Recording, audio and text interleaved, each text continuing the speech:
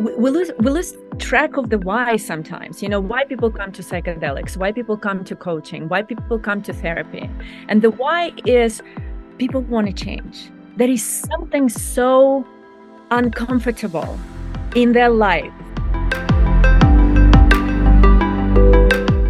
Something that creates tension, something that creates resistance, something that creates irritation, let's say, right? And that's where the mindfulness component also jumps in so strongly.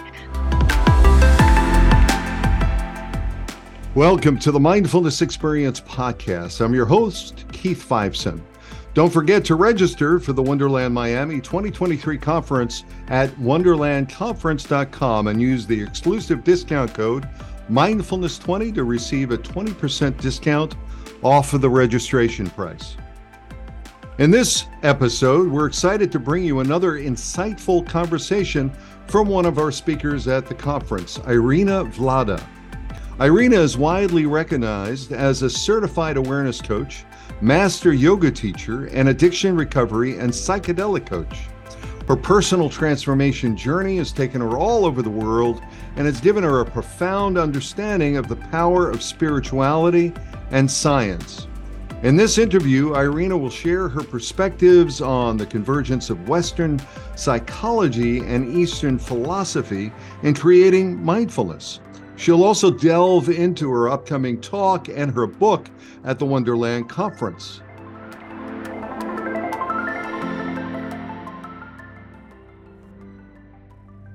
Hey, Irina, how are you? I am doing fabulous. Hello, Keith. And how are you doing? I'm doing good. I'm really so glad to have you here. And you're in Miami right now, right? This is where we're going to be heading. Yeah. Yes, exactly. We're excited to invite all of you to visit the conference and also enjoy the South Florida weather. Beautiful. And South Florida weather is beautiful for that matter. So, you've got this talk at the conference and I'm excited to, see what you're going to talk about and hear about it. What's the sort of the essence of it? I know you're a coach, you're involved in, preparation and integration, and you've got this new book coming out. Can you tell us a little bit more about it?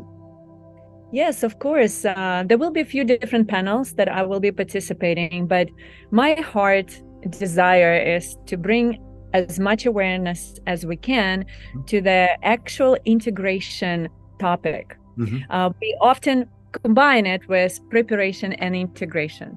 And why is that? Psychedelic journey can be extremely intense, massive, vast, full of exciting or frightening experiences. It is very complex journey, right? So, and this journey is on which we really going inward and we really facing ourselves, meeting ourselves at the very intimate level, very deep level.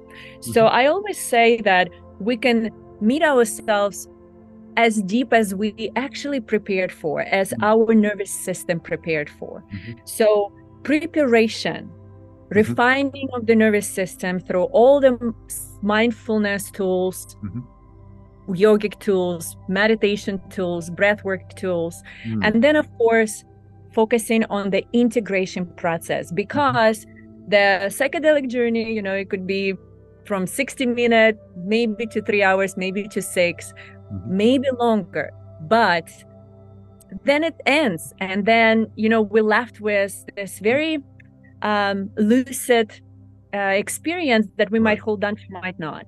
So my passion is, how can we draw as much insights as we can and integrate it in our daily life so we can actually truly benefit and create lasting change. And the topic is going to be, how can we track the long-term psychedelic integration, right? So if you see that the topic has these 3 main components of, I would say, integration, as we know it's important to focus, long-term because it's not about how do I feel tomorrow, how do I feel the week from now.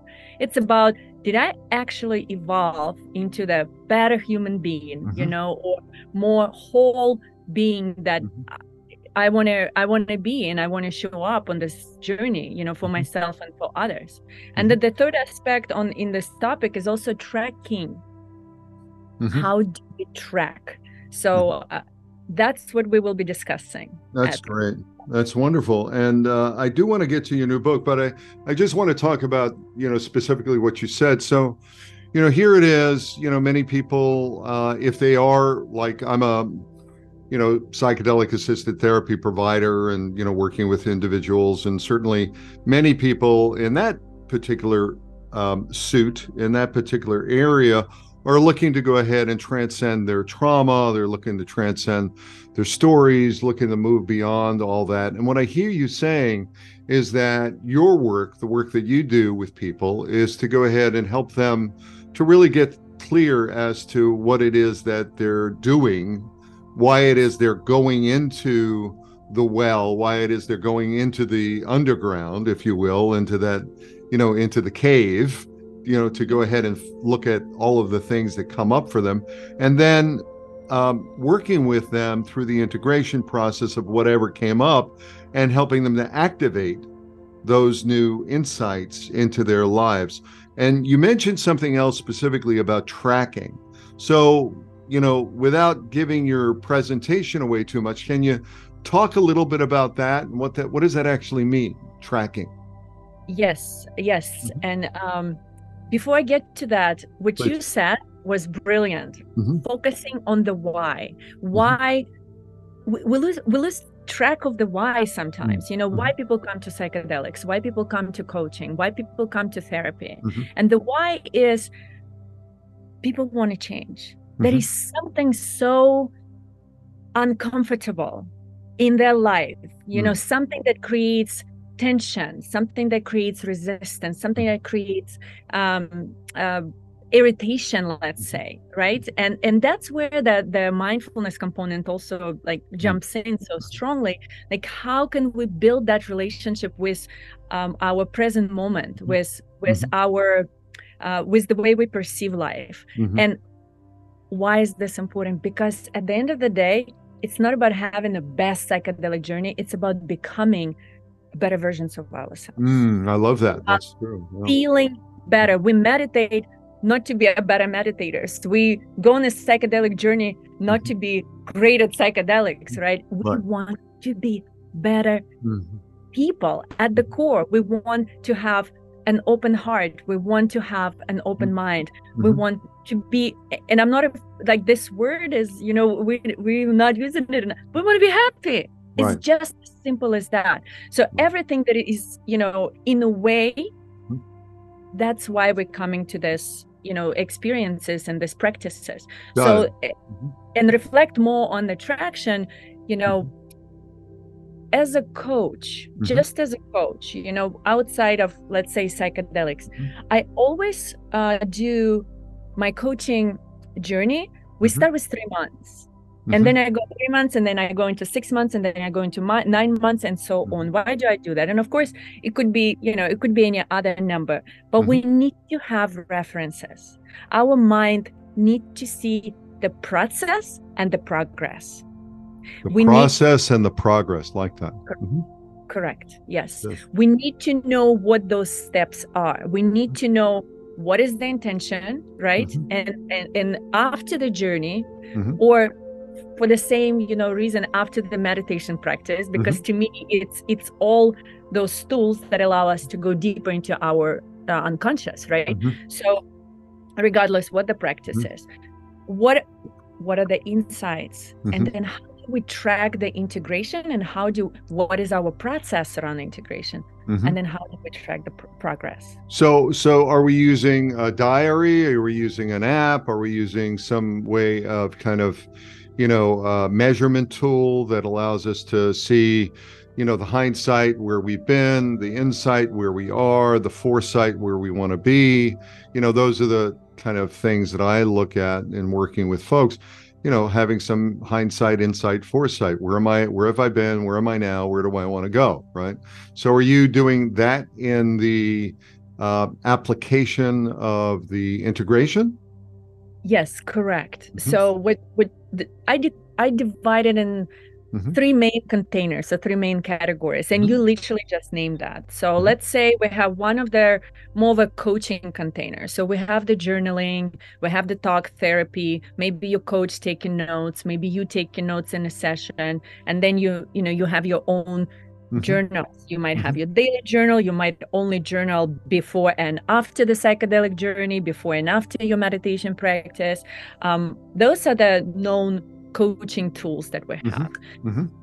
Technology was another one that you really Mm-hmm. nailed, and that's what right now the age of technology is happily providing to us. So there are other tools available that we discuss more in the details at the conference, but there are certain scales and certain measurements, and the thing with the technology can be a little bit more simplified and not as personal, and Mm-hmm. that is fine, because we Mm-hmm. do want to track not only individual journeys, but also the Mm-hmm. collective, right? Because Mm-hmm. all these individual journeys will add to the collective. Mm-hmm. And there is So a third. when you say the collective, I just want to unpack that a bit. What I Yes. hear you saying, for me, in my interpretation of the collective, is, what is my inner journey and what do I want for myself in terms of my behaviors, or in terms of, from an emotional viewpoint, my body, my spirit, my mind, Mhm. my food, my sleep, whatever that is.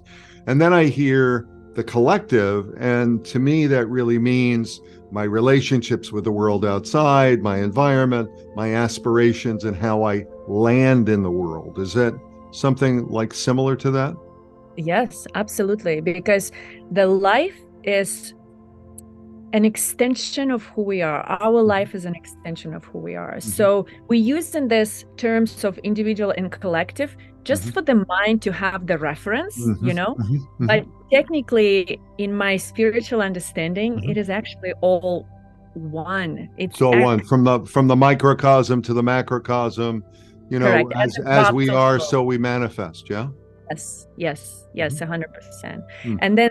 And then we have just to get back to the third tracking container, if you wish, and I think it might be the most important one as well. It's this, I call it like internal scale of internal parameter on a scale from 1 to 10. How do I feel today? Right? And if we ask ourselves that question every day, reaching for that 10, using the tools, refining the mind, refining the nervous system, refining the intellect, working through trauma, transforming the negative into positive, and transforming destructive into constructive, because we have that power, right? So for me, that would be probably one of the most important tracking mechanisms. It's our self-tracking mechanism. Where am I today in relationship with myself and in the relationship with my world? I like that. There was a song in the '60s. The line went, I just checked in to see what condition my condition was in. Right. It's that kind of a thing, right? Because what you're doing is you're bringing a level of self-awareness through, self-accountability. And, just by asking the question, I really like that.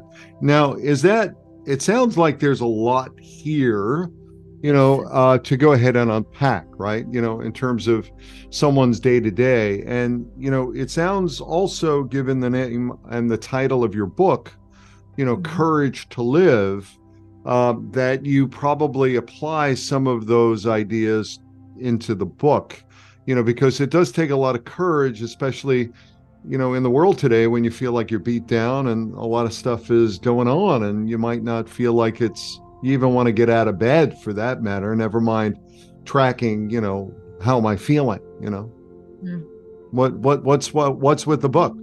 Yes, thank you. I'm so excited because the book actually combined all these different paths of my bigger journey, let's say, and all the different paths within psychedelics, within mindfulness, within yoga, within academics, and then of course the personal life. And the main intention for the book was, how can I impact people with this inspiration that change is actually truly possible, no matter what is my inner state, how low on that internal scale I might be, right? How challenging life might seem through our perception. I want people to know that change is absolutely possible. But the key word for me is courage. And it's the same characteristic that we have to practice, I believe, in every moment, either it's regular life or psychedelic journey or whatever we're facing with, because life is intense, just like a psychedelic journey. It's so intense in every moment, it's so much happening simultaneously, the whole universe and cosmos, and even within our body, it's trillions of cells and everything is constantly in motion, right? It takes tremendous amount of courage to show up to our moment-to-moment life, but if we really want to change something, that takes guts. Yeah, and I love that word courage, and it's always tied in my mind to commitment, because the nature of commitment is challenge. Once you make a commitment to something, you're going to be challenged, no doubt. That's the essence of the word. The essence of the word of commitment is challenge. You want to commit to something, but you're afraid to commit because you're going to be challenged, right? So I like where you've taken it to, because that is sort of the step above. It's the air it's the breath that breathes life into the commitment, which is courage. You have to have the courage to change, and change is not easy. People don't want to change, Yeah, I mean, even people who have bad stories don't want to change because they're so comfortable with their bad stories and they're complaining. Correct. Yeah. And they're lacking the awareness of the victimhood that they're living in, unfortunately. And sometimes they commit in their own way to change. They actually believe that they want to change, but the reality is a little bit different. There is no energy for that. If we don't continue work on expanding our awareness, we won't gain this capacity to see, the capacity to know oneself, and therefore we're not going to have the energy to perform the change. And it's interesting, you said something so beautiful, it gave me chills. You said breathing life into the challenge, because what happens is challenge usually is sucking life out of us, and then we're running on empty. That's what I'm referring to when I say there is no energy to change, because when we're facing challenge, we're drained, right? The mind is constantly occupied. We just, all the life force source energy just wasted on all this thoughts. And I just had this image of the difference between, when you look at the hero, the hero always has a breath in. They always have a bold chest. They're breathing in, their arms are out. They have courage. That's what courage looks like, right? But when you exhale and you have a concave chest, and you're bent over a little bit, right? That's what fear and victimhood looks like. That's the victim, right? I call it contraction. That is exactly where I tied this whole thing into the practice of a breath work. Why we need to make sure we know how to open up. We need to open up our physical body and our chest and our lungs. And with that, we're opening up the heart. And with that, we're opening up the mind. So there is a process to that the ancient, sages developed. And we're just so blessed to receive.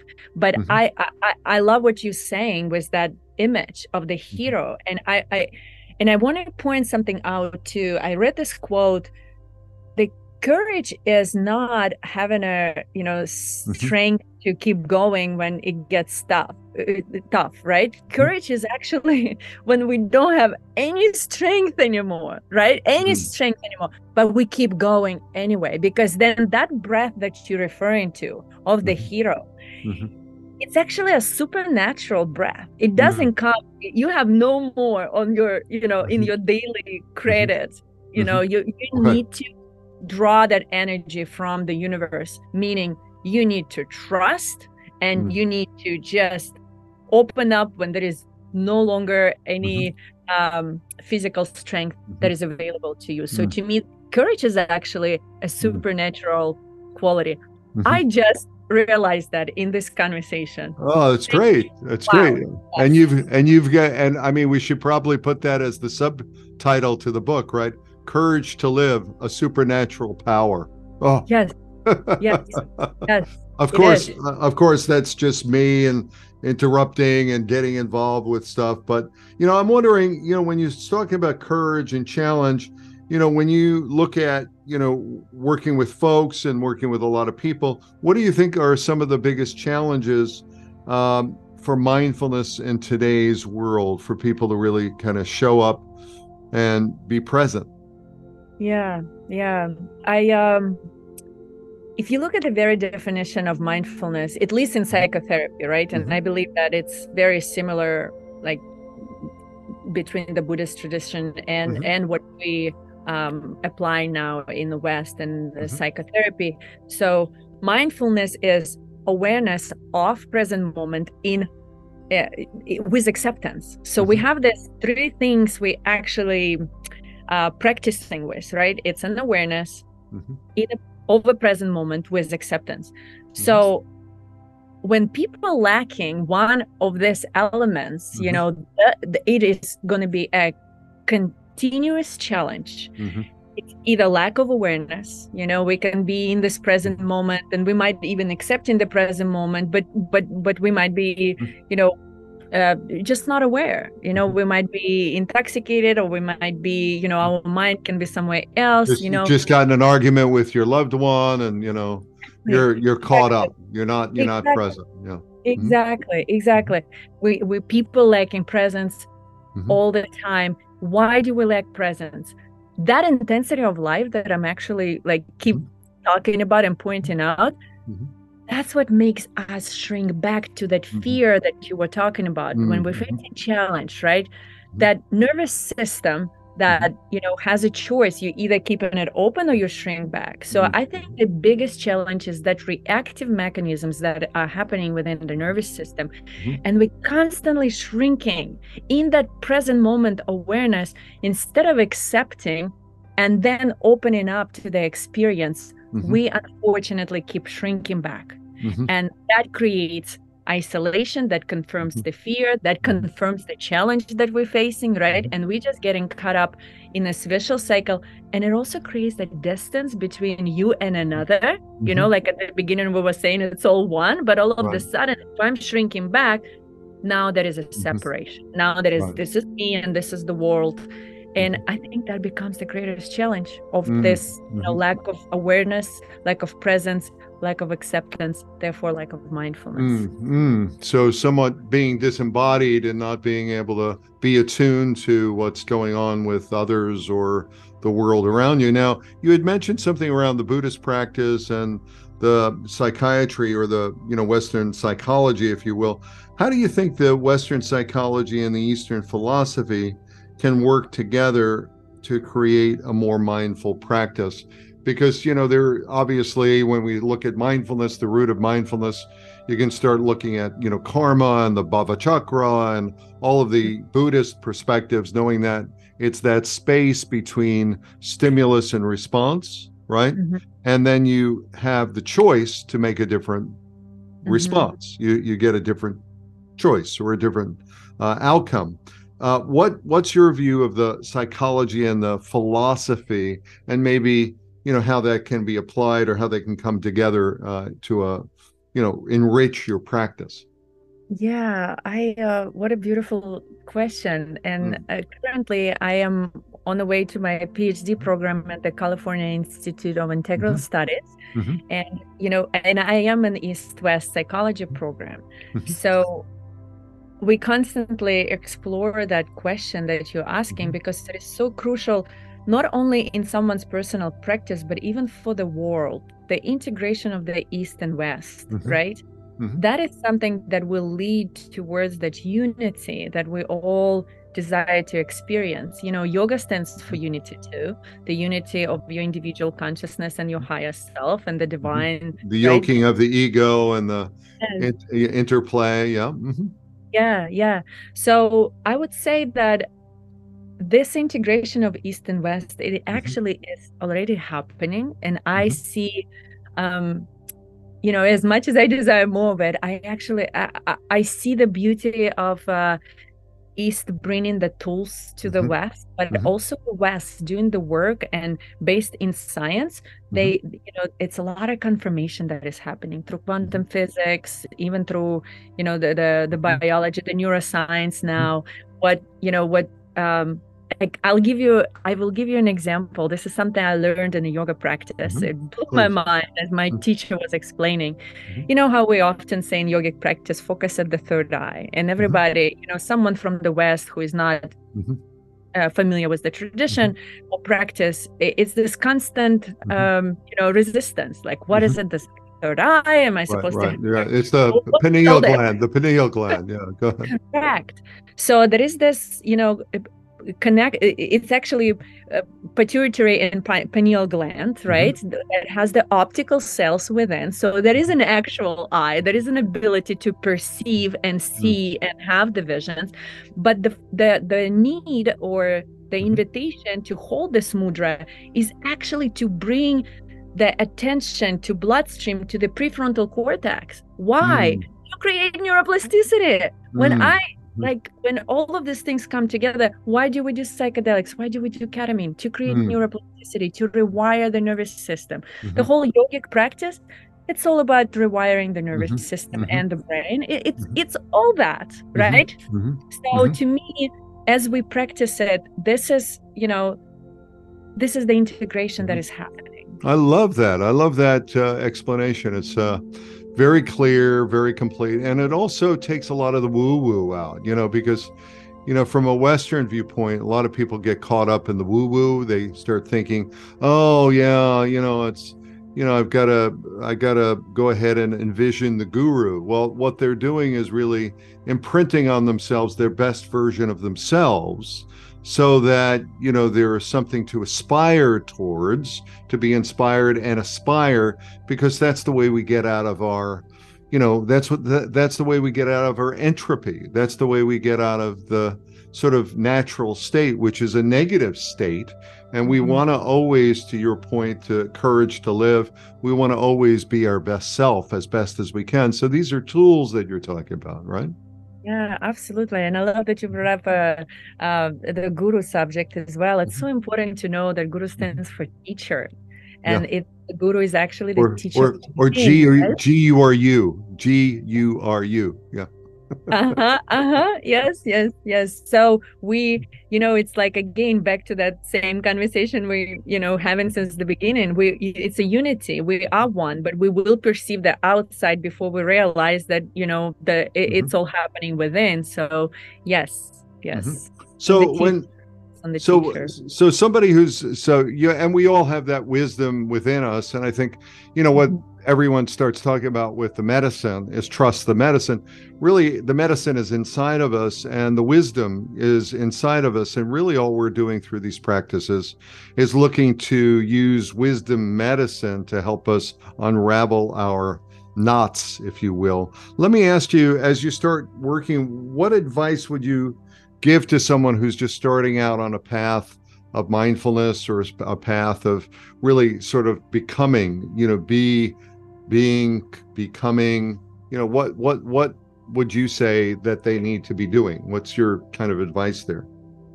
Yeah, so I would say that self-awareness is, always starts with self-reflection, and that's where we all need to start. So to me, in my coaching practice, I invite people to start with self-reflection. It could be self-inquiry, it could be journaling, could be contemplation, could be meditation, becoming more and more aware of your internal state. What's Mm. happening in the content of your awareness, Hmm. like what, Where's not the weather? What's the weather like? Yeah. yes, not Mhm. just what's happening in your life, because that's easy to Mhm. point out. It's always about the other people and events. Mhm. I want you to know, how do you feel? Mm. I want you to know, what are your thoughts? I want you to know, what are the triggers of your thoughts? What are the belief systems that is actually under the thought processes? So when we start to dive deeper, so from self-reflection, we're expanding the self-awareness, right? And then Mhm. from there, we're actually gaining greater capacity to self-regulate. And Mm. that's where we want to get. How can I self-regulate? So then there is no longer about the Mhm. him or her or that situation, or Mhm. it's no longer finger pointing Mhm. outside. It's actually giving you this inner Mhm. authority. Well, wait a Mhm. second, the choice that you were talking earlier, Mhm. that Mhm. I have the choice. I Mhm. can make the choice. I can make the change, right? Mhm. Mhm. But it needs to, that realizations, in my belief, comes in this greater container of Mhm. self-awareness. We Mm. just need Mhm. to I had this vision as you were talking, Irina, that it's sort of like being in a plane, right? You're flying the plane, and the weather is. You want to know what the weather conditions are. You want to know what the cockpit looks like and all the controls that are there. And you may be going towards a destination. You may have your hands on the on the wheel, if you will. But you always want to know what's going on, and that's where the analogy. And I like the way you've used that from the inside to the Mhm. outside. You've got to be aware of your own vehicle. Yeah. Yes, exactly. And that, like I said, that awareness meditation practice, maybe not for everyone. Of course, Mm-hmm. of course, I will be like, sit for 5 minutes, close your eyes, meet yourself. Mm-hmm. Mm. Don't go run away and meet with your friend or your Mm-hmm. girlfriend or your, child or your boss or Mm-hmm. whoever. Meet yourself. Mm-hmm. Take that Mm-hmm. intimacy, know yourself a little bit deeper, right? Mm-hmm. So either it is 5-minute meditation with Mm-hmm. the close. I would say that would be probably more of a reflection moment, because Mm-hmm. meditation practice is a little bit more Mm-hmm. Yeah. intense. We can get there in a different conversation. Mm-hmm. We can Right. always explore. But close the eyes, Mm-hmm. collect your energy, collect your Mm-hmm. focus. See yourself at the deeper Mm-hmm. level. Yes, and Mm. then of Yeah. course psychedelics. That is even deeper invitation to meet yourself. And Mm-hmm. at the end of the day, we're exploring the content of our unconscious mind. You Mm-hmm. know, that's So what's happening. So you brought up psychedelics, and we're talking about mindfulness as well.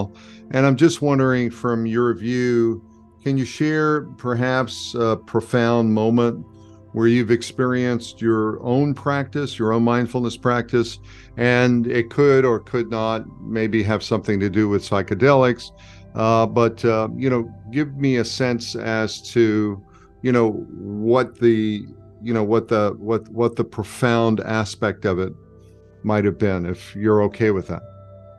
Yes, of course. I Mhm. um I always invite people as well to focus on the heart center as much as we Mm. can. So to me, prior to psychedelic journey, or even prior the mindfulness or meditation practice, I always invite, let's connect to your heart center, Mhm. connect to your heartbeat, and know that you don't only exist at the level of your mind, right? Mind is powerful and intellectual, and it's very intelligent, right? Mhm. But heart has just as much, if not more, intelligence. And through the heart, we actually immediately connect into that internal higher Mhm. wisdom, let's say, Mm. right? Mind only based on our past Mhm. experiences and information and education, right? So Mhm. that's what the mind container is. Heart is connected to the universal wisdom, to the Mm. divine source. Mhm. So the most profound experiences I had in psychedelic Mhm. journeys when I'm able to open my heart. Mm. Mhm. And when Mhm. I open my heart, that's when the guard is down, that's when vulnerability is there, that's when there is no resistance to what I'm seeing or what is showing up in the field of my awareness. It's Mhm. the open heart with the lean, like with the lens of love. Even if there is a challenging situation, to me, the question is always like, okay, well, what love would do?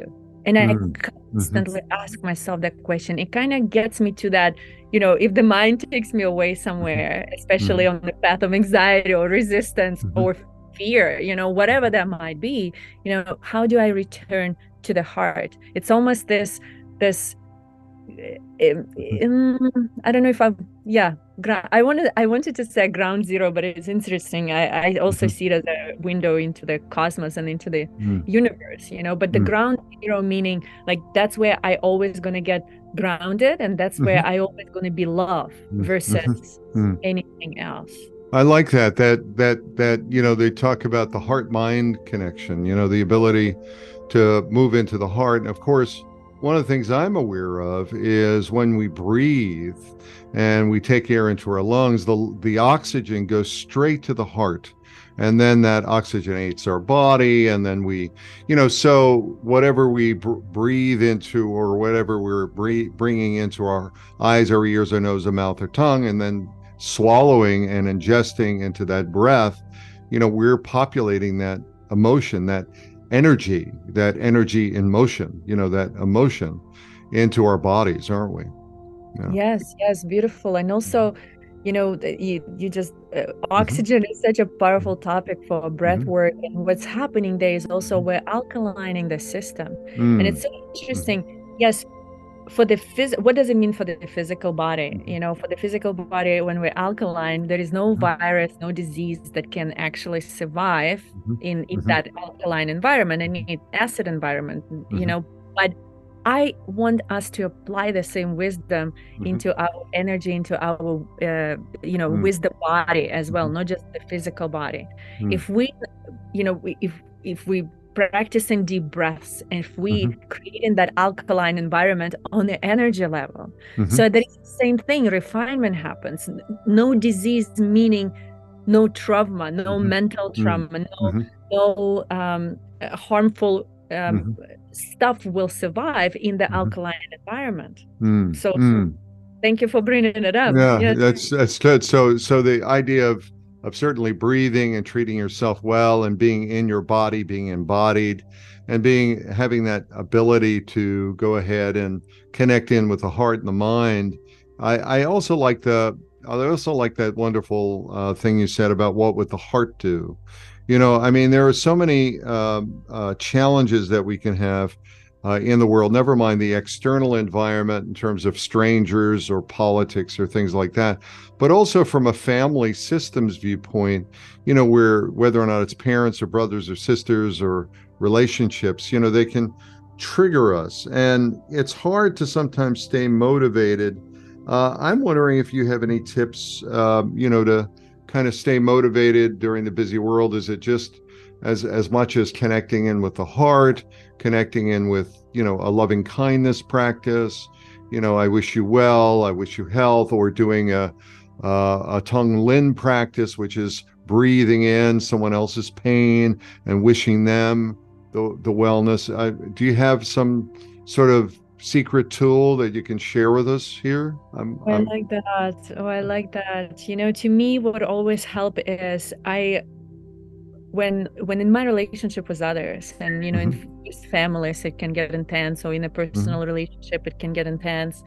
There is two ways the way I reflect on, okay, this is attention, this is resistance, what's happening, and how can I serve myself, how can I serve them through that as well. And it's either invitation to look for, I was like, okay, this is love, but it's love covered under worry, for example. A mother would often present her love through lens of worrying and anxiety, and that's her way of loving me, right? And it can lead into a lot of tension between two of you, because me facing that and dealing with that all the time can be actually overwhelming. And until I start to recognize the love underneath that, now the moment that worries come up, or that even her tone of voice is raising up, and it seems like almost usually you react to that would be on the edge of the argument. But all I see now is like, but wait a second, what is the starting point? What is the ground zero, right? It's love. She's worrying because she loves, right? She's saying certain things because she loves. So to me, it's this invitation to find love in a way, right? How can we find meaning, see through illusion to the core of their heart, what is love? In other cases where it would be a little bit more challenging to believe that love is there, when people are actually, acting not in our best interest or not in their best or highest qualities of the heart, I always invite our compassion in. And I'm like, okay, that also means to me that person is in pain. So we either in love or we in pain. If person is in pain, there will always be aggression, anger, jealousy, attacking mechanisms, whatever they might be. My advice is always, how can I be in that state of mindfulness? How can I be in a state of present moment so I don't shrink back, I don't react, I don't react out of the defensive mechanism, right? Like, how can I either see love in what's happening, or how can I see that someone is in pain and therefore I can practice compassion? Yeah. And, it's so challenging at times because, all we want to do when we're hurt, when someone hurts us, they say hurt people. And, when someone hurts us, a lot of times our automatic reaction is to lash back, right? To, you think you're bad. Let me tell you about you, and then there is this opportunity for discharging or to write. I always like to write. I like to write the letter that I never send, to just discharge the feelings and the emotion, or talk with a friend and kind of discharge it, and then revisit and say, I love what you're saying. How can I be a loving presence to the people around us? And that's a good question to ask, because, we have to be the change we wish to see, right?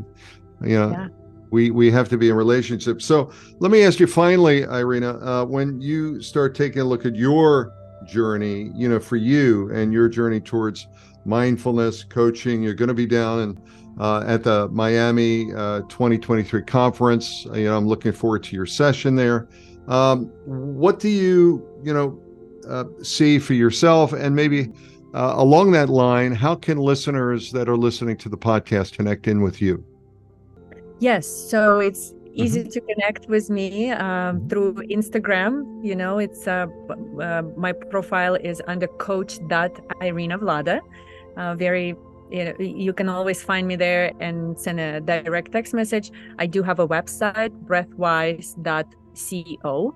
That is, you can get familiar with my coaching programs there, and connect through conversation, schedule a call. So I make myself as available as I can be.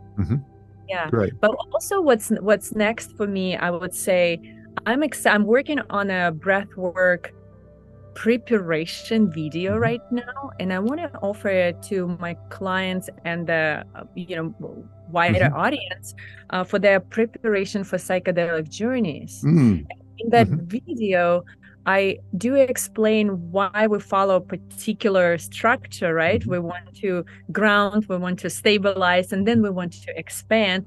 And I offer the actual breath techniques that will help their nervous system.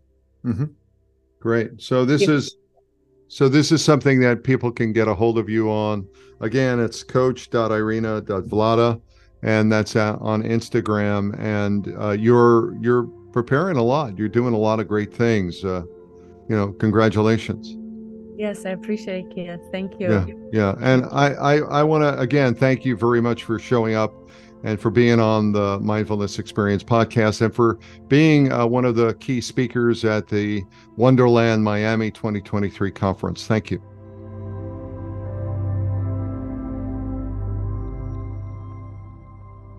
That's it for today's episode of the Mindfulness Experience podcast. Thank you to our guest, Irina Vlada, for sharing her insights and wisdom with us. We hope you've enjoyed this interview, and and that you'll join us again throughout the various conversations that we have with other speakers for the Wonderland Miami 2023 conference. Don't forget to register at the wonderlandconference.com website using the exclusive code mindfulness20, and we'll see you there.